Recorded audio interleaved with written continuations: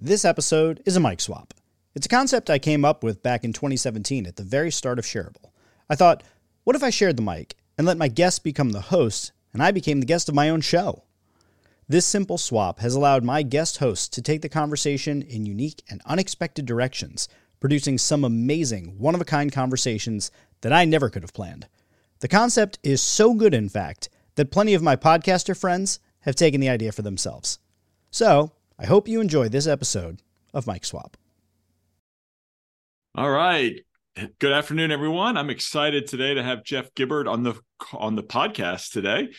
Jeff is a strategist, consultant, speaker, trainer, and he's the author of the book, The Lovable Leader, which I want to unpack a little bit more. But he also founded something which is fascinating, the Superhero Institute, which we'll talk about. And it's really a training development company, really trying to help all of us unlock our potential for leadership and strategy and growth. And the thing where I really want to jump in first is the pivot that Jeff made 4 years ago. He earned an MBA. He was in the corporate marketing world for a decade or more. And then in 2019, before that word pivot was fashionable, he took what he called a hard pivot and left that to start his own business. So I'm really excited to unpack that and then what led to that decision. So Jeff, welcome to the podcast. Thank you for having me, Tim. Glad to be here. That's great. Well, so let's talk about that hard pivot. Like I said, that was a phrase that got overused during the pandemic, but you were pivoting before that even was something we knew about. In 2019, you left a very successful corporate job in marketing, and you decided you wanted to pivot and start your own business. So how did that transpire, and how did you overcome your fears and doubts and launch it? Yeah, so I've been working for myself for a very long time throughout my career, but the period of time that I pivoted from was one where I went from owning my own agency to being an owner in an agency. So my agency got acquired by a larger agency, and I was there for about a year and a half. Wasn't real happy, wasn't a real good fit. It can often be really difficult from being like the person to being one of many people, and then just, culture clashes and various different things. But it was more than just a fit. It was also, I had grown really tired of marketing. I still am involved in marketing. I market all the things I do. I advise companies on marketing and brand, but making it the source of my, that was my bread and butter, was doing marketing strategy. I just was tired of helping people sell things that I didn't always care about what they were selling. And I didn't always think that helping them sell more of their stuff made the world a better place. So instead, I decided to pivot out of more than a decade of experience of doing a particular thing and wanted to get into what my passion was that was beneath all that in the first place. So when I came out of my MBA, it was graduated in 2008, 2009, forgetting which year it was exactly, but came out of my MBA, and it was around the time that social media had just kind of hit its stride. And I got really excited about the prospect of a technology that connected people, a technology that was about people, presumably. And that's what I spent a lot of my time and energy on. And I spent more than a decade in that.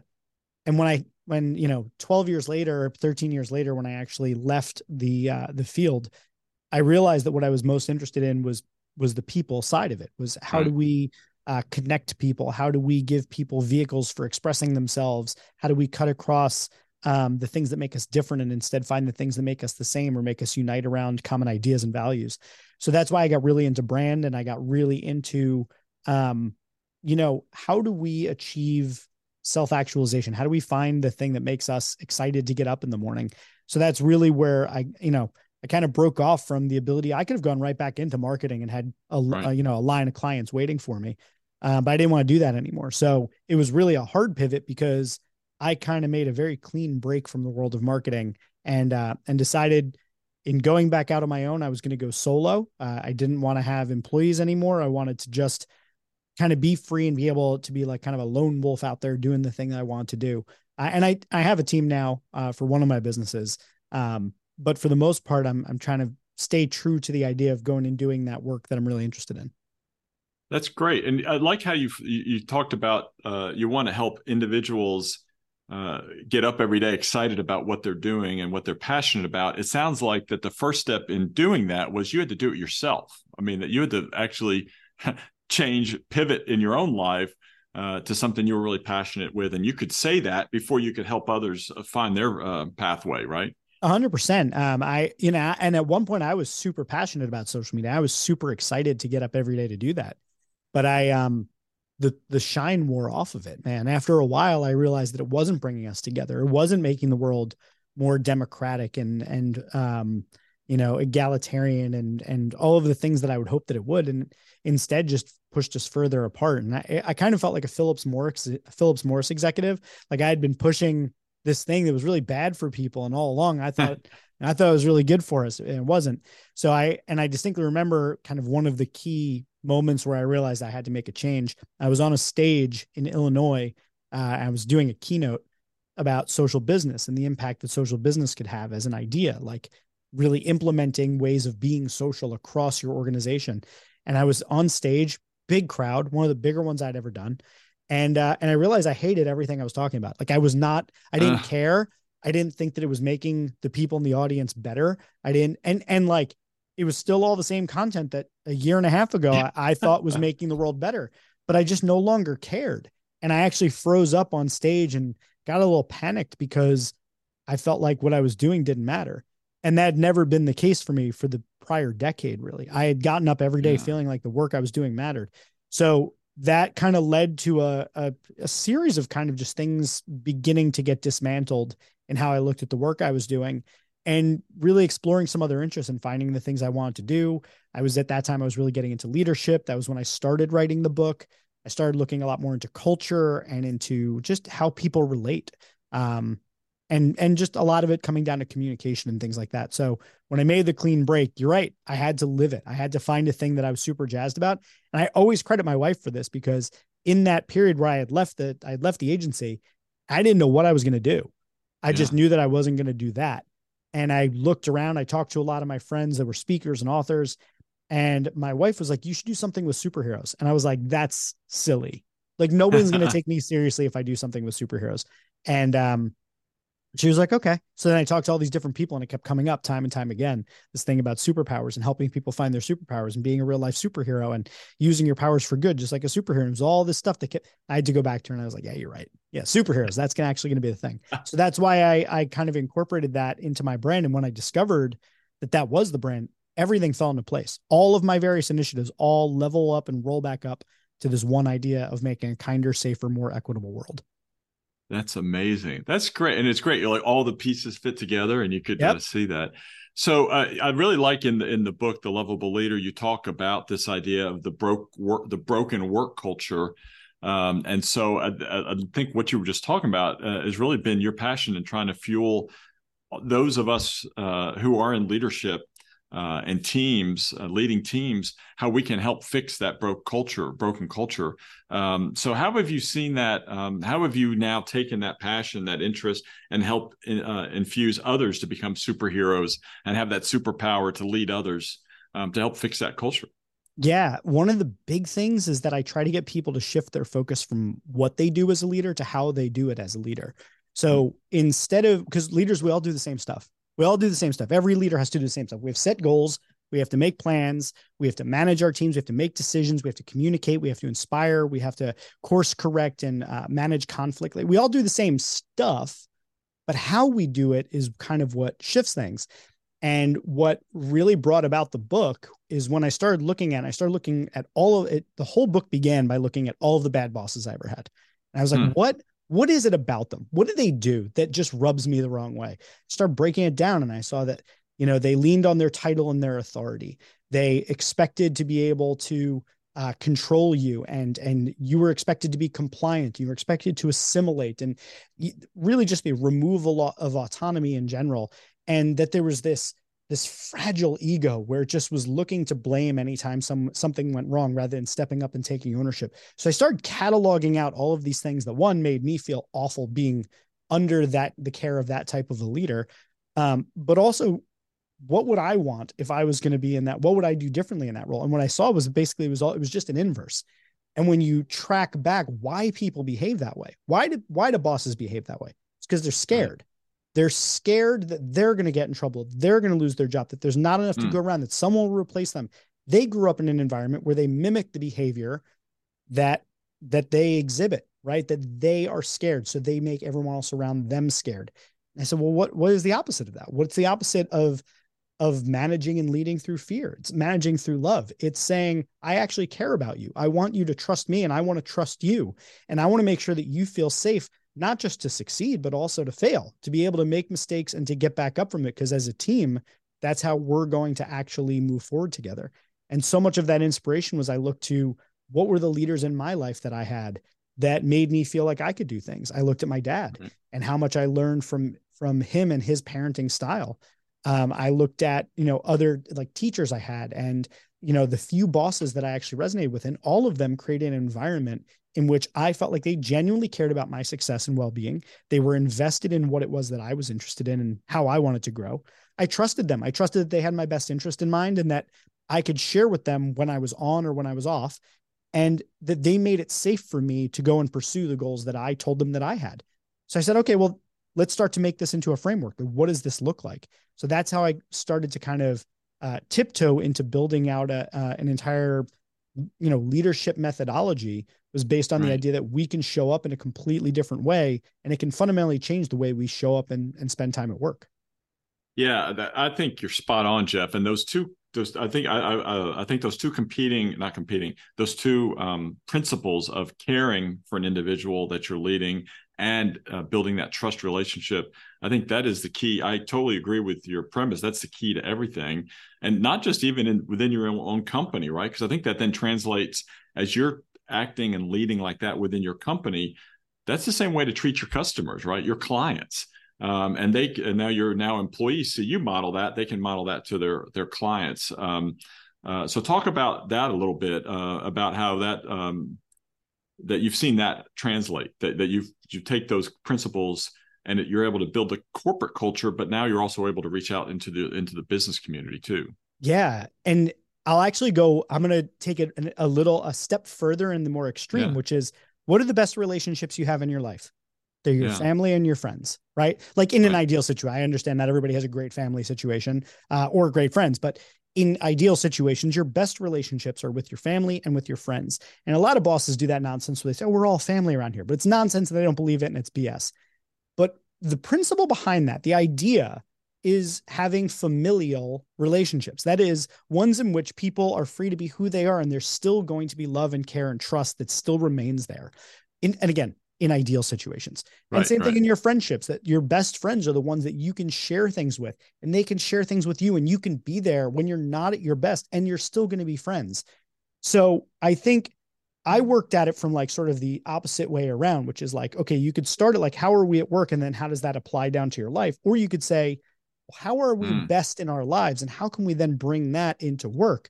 So I kind of look at it, and I say this at the end of the book, which is that the dirty secret of the book is that the same principles you apply in this book to be better at work as a manager, the same things you can apply to be a better husband, to be a better wife, to be a better friend, to be a better daughter-in-law, to be a better, son-in-law, to all of those sorts of things are based in these same principles of love, care, trust, respect, kindness. All of these things are still there. So when you extend it out to your clients or your customers, I think the same thing is true. Your best relationships are always going to be built on care, on trust, on safety, because those are ones where you can be honest with one another. You give each other more grace when you mess up, and you're willing to work harder for one another because you're working towards aligned and common goals. Yeah, that's great. Well, so getting real practical on building that environment, and maybe it's the same thing as you're building that environment with your family or even as you're dating your future spouse. But in the workplace, what are some practical ways you have seen people do that really well to infuse that care and that trust and that building that, helping individuals to want to thrive and succeed? What are some practical ways you've seen that play out with some good bosses? Yeah, absolutely. I think there's a couple. I talk a lot about, what respect looks like in healthy relationships, right? In unhealthy relationships, respect is an expected sort of deference and compliance to another based on authority or title. And I think in healthy relationships, respect is reciprocal, and it's people who respect our needs, they respect our boundaries, they respect our hopes, our dreams, our wishes, our strengths, our weaknesses, et cetera. And I think in healthy relationships at work, what we see is that care and trust and safety, those are things that thrive when we share what our boundaries are and others respect those boundaries. When we share what our needs are and others respect those. When we share what our weaknesses are and people are understanding of those things. One of the reasons why I think I'm so sensitive to this is that I have ADHD and I'm on the autism spectrum. And I spent a lifetime, feeling out of place and feeling unsafe to just truly be who I was. Like I felt like I always had to mask up and be someone else in these environments.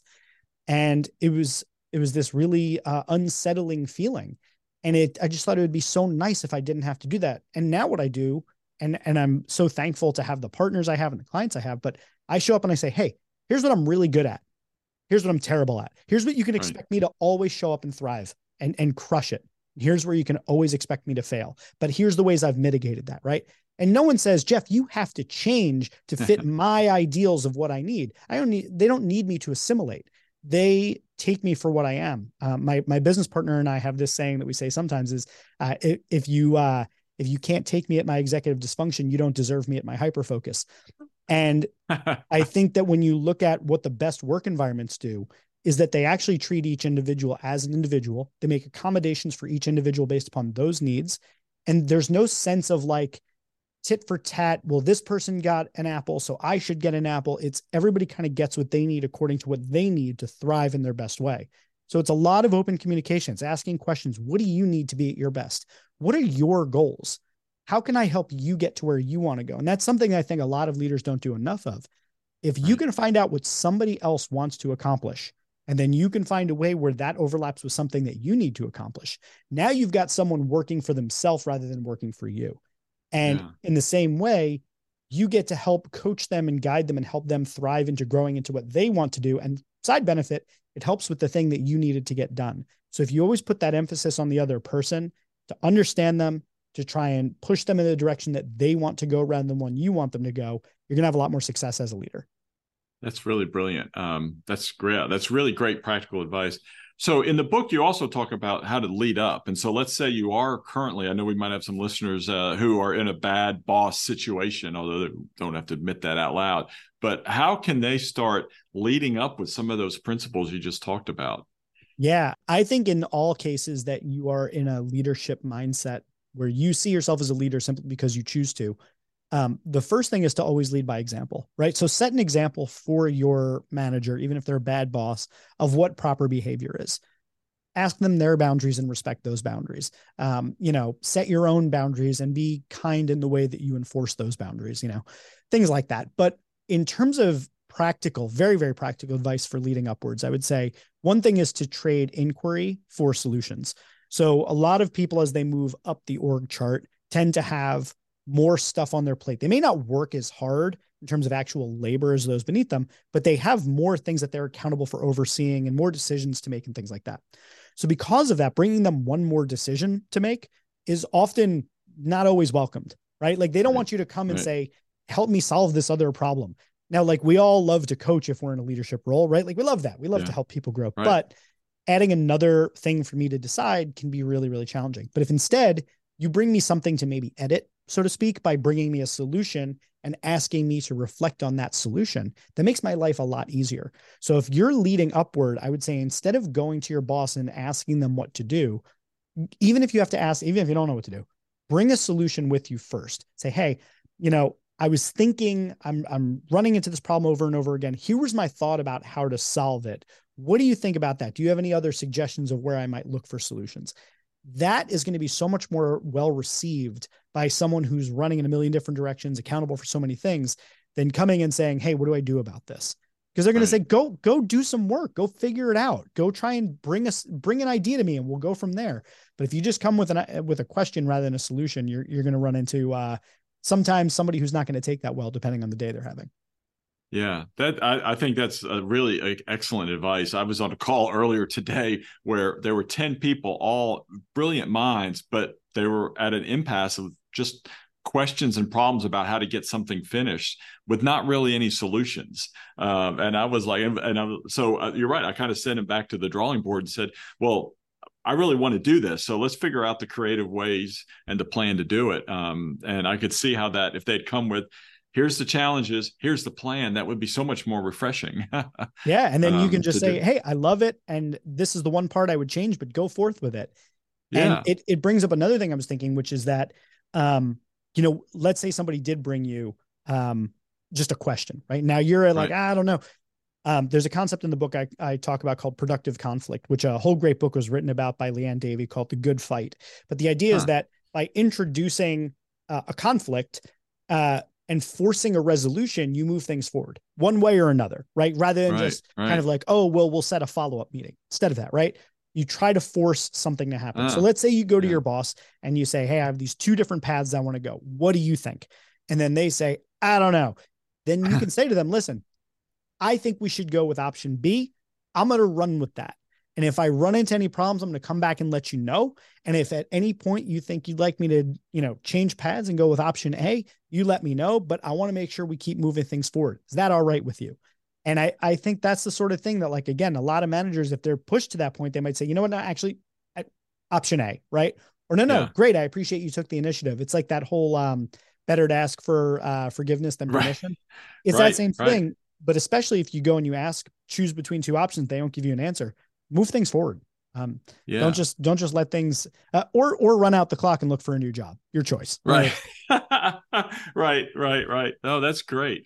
So another thing I like about the book, and I really think it's encouraging to all of us as we're trying to get better every day at leading and even leading upward, is this idea that it is a journey. And you talk about, you have detours and maybe you don't get exactly to the destination initially, but then you stay focused on the ultimate destination.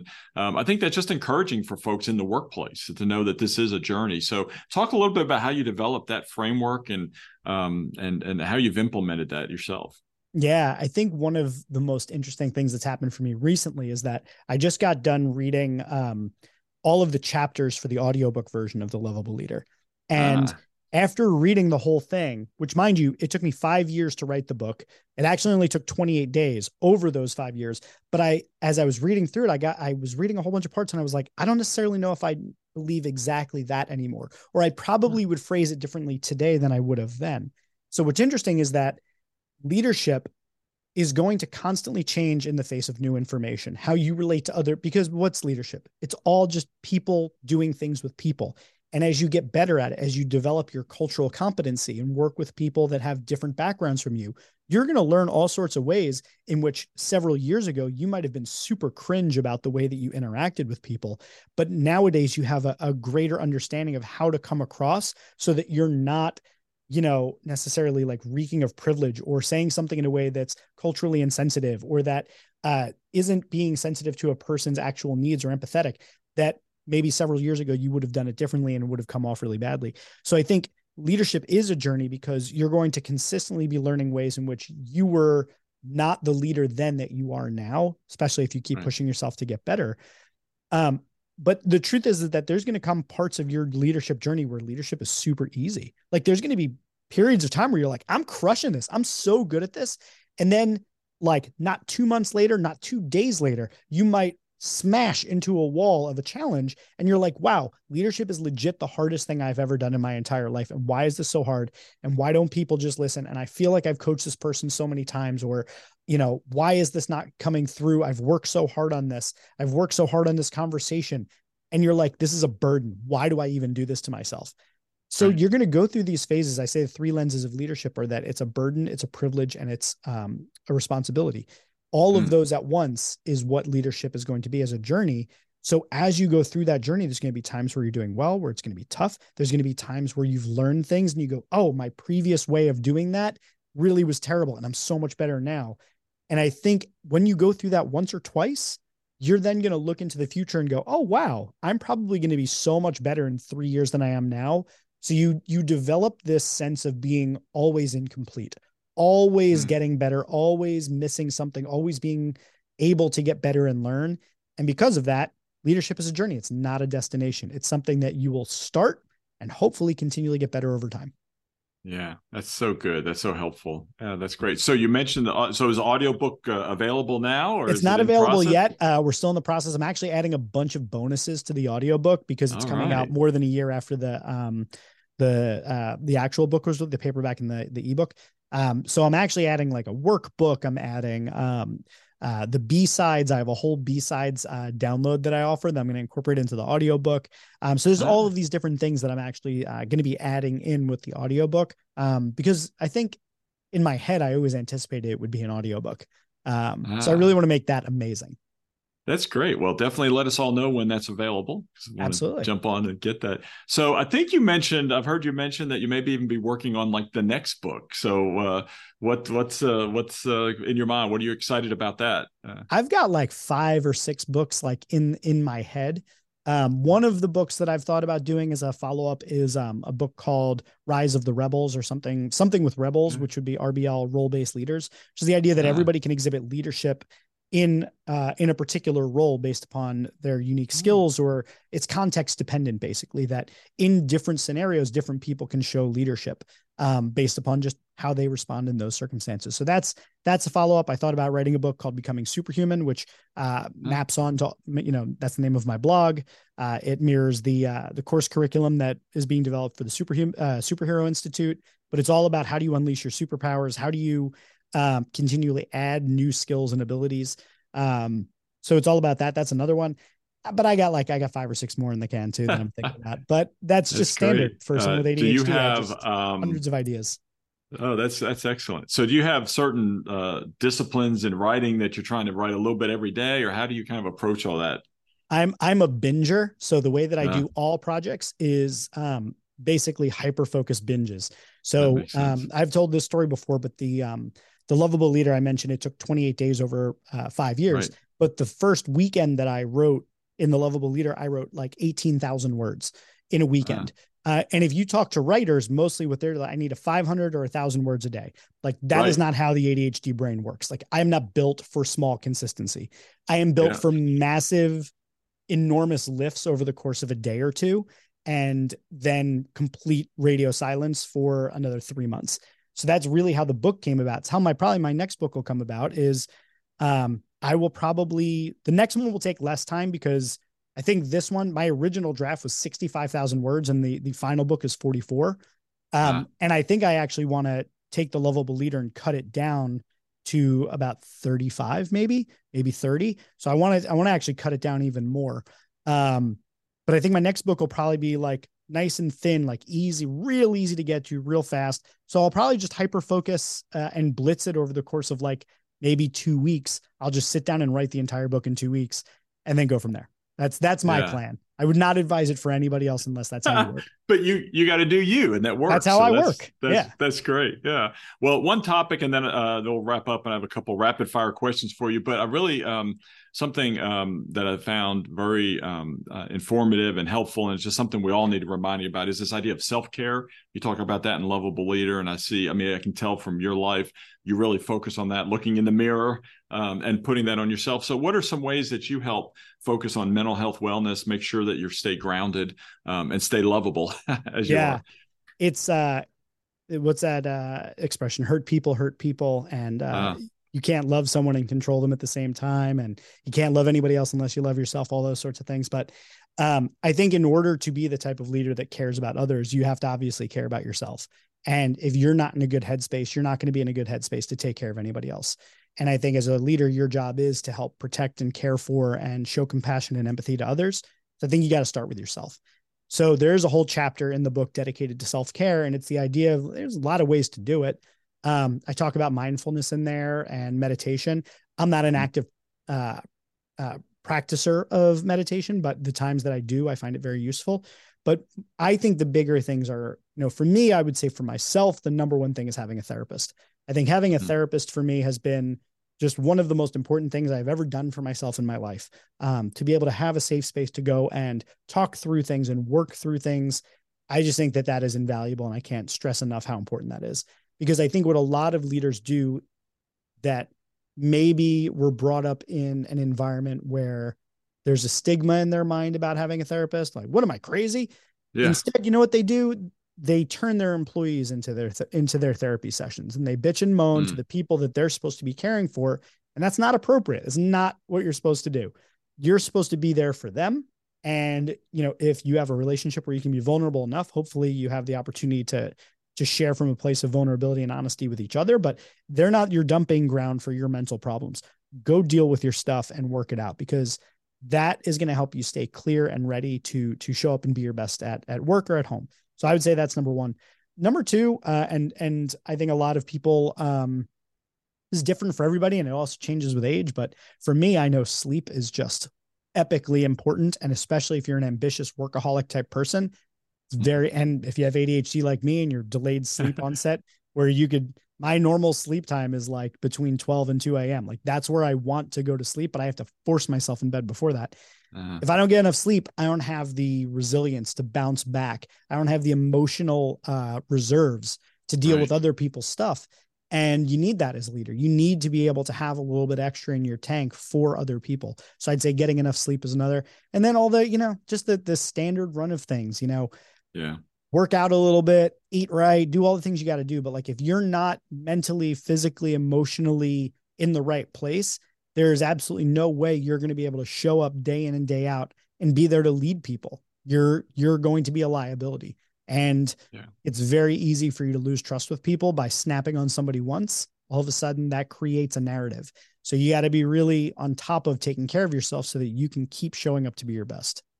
Yeah, those are excellent ideas. I totally agree. The sleep thing is something I need as well. And it's all about making the hard choices, right? Because there's a lot of other things I would like to do except going to bed at like 9 o'clock. Yep. But I just know I need to do that because I'm going to be going early in the morning. So I think that's something. And then totally agree. It revolutionized my life as well as a leader to have a therapist and have that safe space.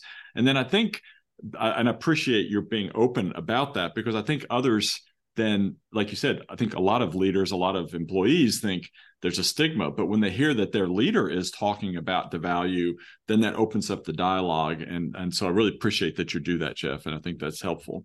Yeah. Let me give you one more just because you made me think of it. But I think I talked a little bit about earlier, it asked me a question. I mentioned talking to your people and asking them questions, learning about them. Right. So one of the things that I encourage all teams to do is have user guides for yourselves. So I have a page on my website about it, and there's a thing you can do, build your own. But the more you're able to know yourself, the more you're able to share with others your tendencies, your rocket fuel, your triggers, your communication styles, all those things. I think that is actually a form of self-care, is to know yourself and to share that with others so that they're not inadvertently triggering you based upon what your things are. Right. So I know I have certain things that just set me off in a bad way. I know that there's certain things that like, you just give me the whiff of a problem. And I'm like, yeah, give it to me. Let's solve that problem.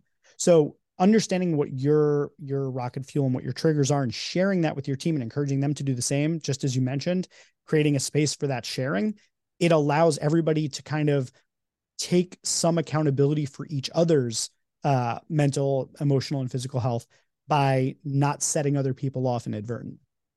Yeah, that's great. I love that idea. I'm going to go to your website and get that. Yeah, I'll send you a link directly. I'll put it. I'll send you to put it in the show notes. Yeah, that's great. Perfect. Well, so a couple real quick questions. I guess it's rapid fire, but just first thing that comes to mind. I mean, this one I'm sure you know this one. You've got it pegged out. But who's your favorite superhero? Spider-Man. Easily. Spider-Man. Yeah. Okay. Why? What about Spider-Man attracts you? I think it's the relatableness of the character for me that, I grew up being a big Superman fan. And I went through a period where I just thought Superman was the dumbest thing ever. And now I've come back to actually really appreciating Superman in my later years. But the thing about Spider-Man that I found always really relatable was that he had to make tough choices. He always had real relatable problems, girl problems, family problems, problems at school, problems at work, and all of those things. It was like balancing the responsibility to do the right thing in the face of all of these other pressures that would make it so easy to do the wrong thing. I think what I'm always inspired by that character is just his constant push and responsibility to try and do the right thing in the face of everything, even though it consistently comes back to harm him.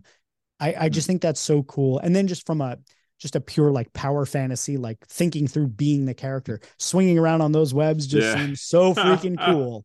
It does. It does. Especially as I get older and I sit in this living room and I kind of got a back issue now. I think that kind of agility would be amazing. Yeah. That's awesome. I like that. All right. So you've shared a lot of big ideas, things you're thinking about, but I had a question about like, what's the one big new idea that you're most excited about that kind of wakes you up in the morning saying, I got to know more about that? Oh, God, that's a tough one. Um, yeah, it's a tough one because I have so many different projects that like if I had the time, I'd be working on them. I mean, if I had all the time in the world, all I would do is make content. Like all I would do is like Yeah. create resources that people could download, create blogs, make videos, make podcasts. I love podcasting. I love talking with Yeah. people. So it's tough to say, but I guess if I had to pick just one thing, I have this product that I released the version 1 of, and I'm currently working on the version 2 of it, but it's called Hyperfocus, and it's a complete productivity system for people with ADHD. And Ah, I gotta tell you, I'm just so excited about it because it's one of the hardest things for people, on the neurodiversity spectrum. Um, some people really struggle with getting things done because our brains just work differently. And a lot of the products and systems that are built are not built for us. If I hear another, quote unquote, neurotypical person tell me to like keep a journal or like just make a task list, I'm like, my dude, like you have no idea how much time and right. energy I've already dedicated to this. So I put together a full productivity system that encompasses email, calendar, task list, notes, etc. And it has included in it like one of the most comprehensive note-taking knowledge management systems I think ever created, but it's specifically for people with ADHD.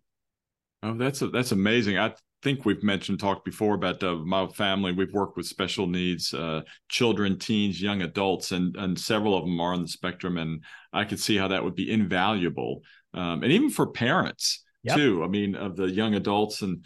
Yeah, so thank you for doing that. That's amazing. I'm going to check that out too. So, what's a big challenge that's keeping you up at night, struggling, thinking through how to solve, how to move forward? Time. Time. Time. I'm in the midst of planning out my first tattoo, or several tattoos Ah, that I'm gonna have all work together. I've taken a lot of time on it because I need it to be thematically consistent and all integrated. But the big idea, I realized if I had a nemesis in a comic book universe, it would be time. I ah, never have enough time to do all of the things I want to do, whether it's fitting in enough sleep, fitting in enough work, enough time with my kids, enough time with my wife. There's just not enough time in a week, in a day, for me to do all the things that I have the ambition to do.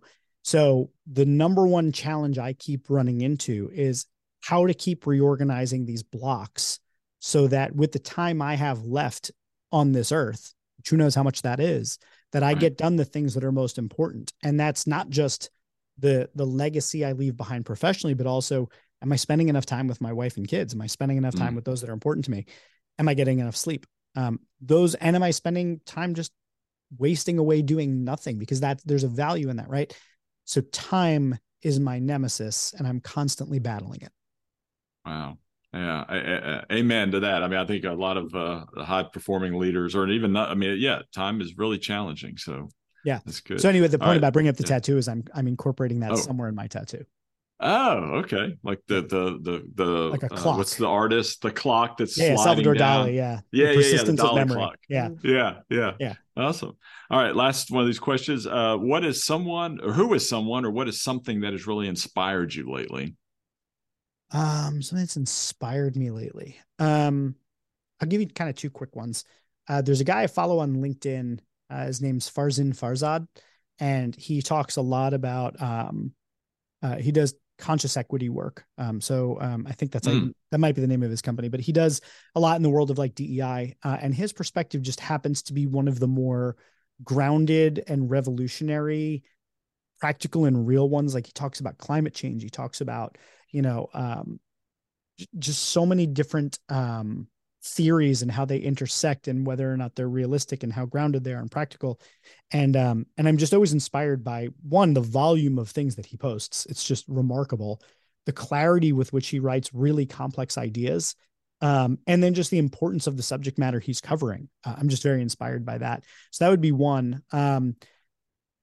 Actually, you know what? I'll just leave it at that. I want to give him just yeah. the sole place on that list right now. I'm very inspired by the work he does, and I wish that I wish that I could produce at that volume and at that depth. Yeah. That's great. Well, everyone will have to check him out. So you mentioned your website. What are some ways that people can contact you, Jeff? Where can they Yeah, find you and your content? Easiest way to find me is just jgibbard.com. I'll give it to you to put in the show notes, but it's just a single link that it's sort of like a link tree, except it's not built on Linktree, but it's a menu that basically brings you to all of my stuff. So you want to look at my content projects, boom, there's a link there. It brings you to all my content projects. If you want to look at how to work with me, it's got all the links there. So I make it really easy for people to find anything that they want to know about me, how to connect on social, everything, side projects even. Well, that's great. Well, thank you so much for your time today. I've got so many notes that I've taken that are things that I'm going to be able to put into practice today. So I hope everyone find one or two things that you can implement in your own journey, and make sure to let everyone else know, because everything we heard today is definitely shareable. So tell me, what was most valuable or useful for you in this episode? Send me a message or hit me up on social media. I'm easy to find, but there's links in the show notes just to make it easy. Seriously, I'd love to hear from you. If you enjoyed this episode, there's a couple things you could do, starting with subscribing to the show. And after that, head on over to Apple Podcasts and rate the show 5 stars and leave a review. Consider sharing this episode with someone you think would enjoy it. Or just buy me a latte or an old-fashioned by hitting up that tip jar. If you're looking for a good book to read, may I suggest The Lovable Leader, which covers how to build great teams with trust, respect, and kindness. It's built exclusively for brand new managers, and it's a handbook that will serve you well in your journey of leadership. Just search for Lovable Leader wherever books are sold online. And finally, if you're interested in working with me or checking out any of my other projects, go to jgibbard.com. That link, as well as every other link mentioned, will be found in the show notes. Stay safe, be kind, and seriously, share this episode with someone. I'll see you on the next episode of Shareable. Thanks for listening.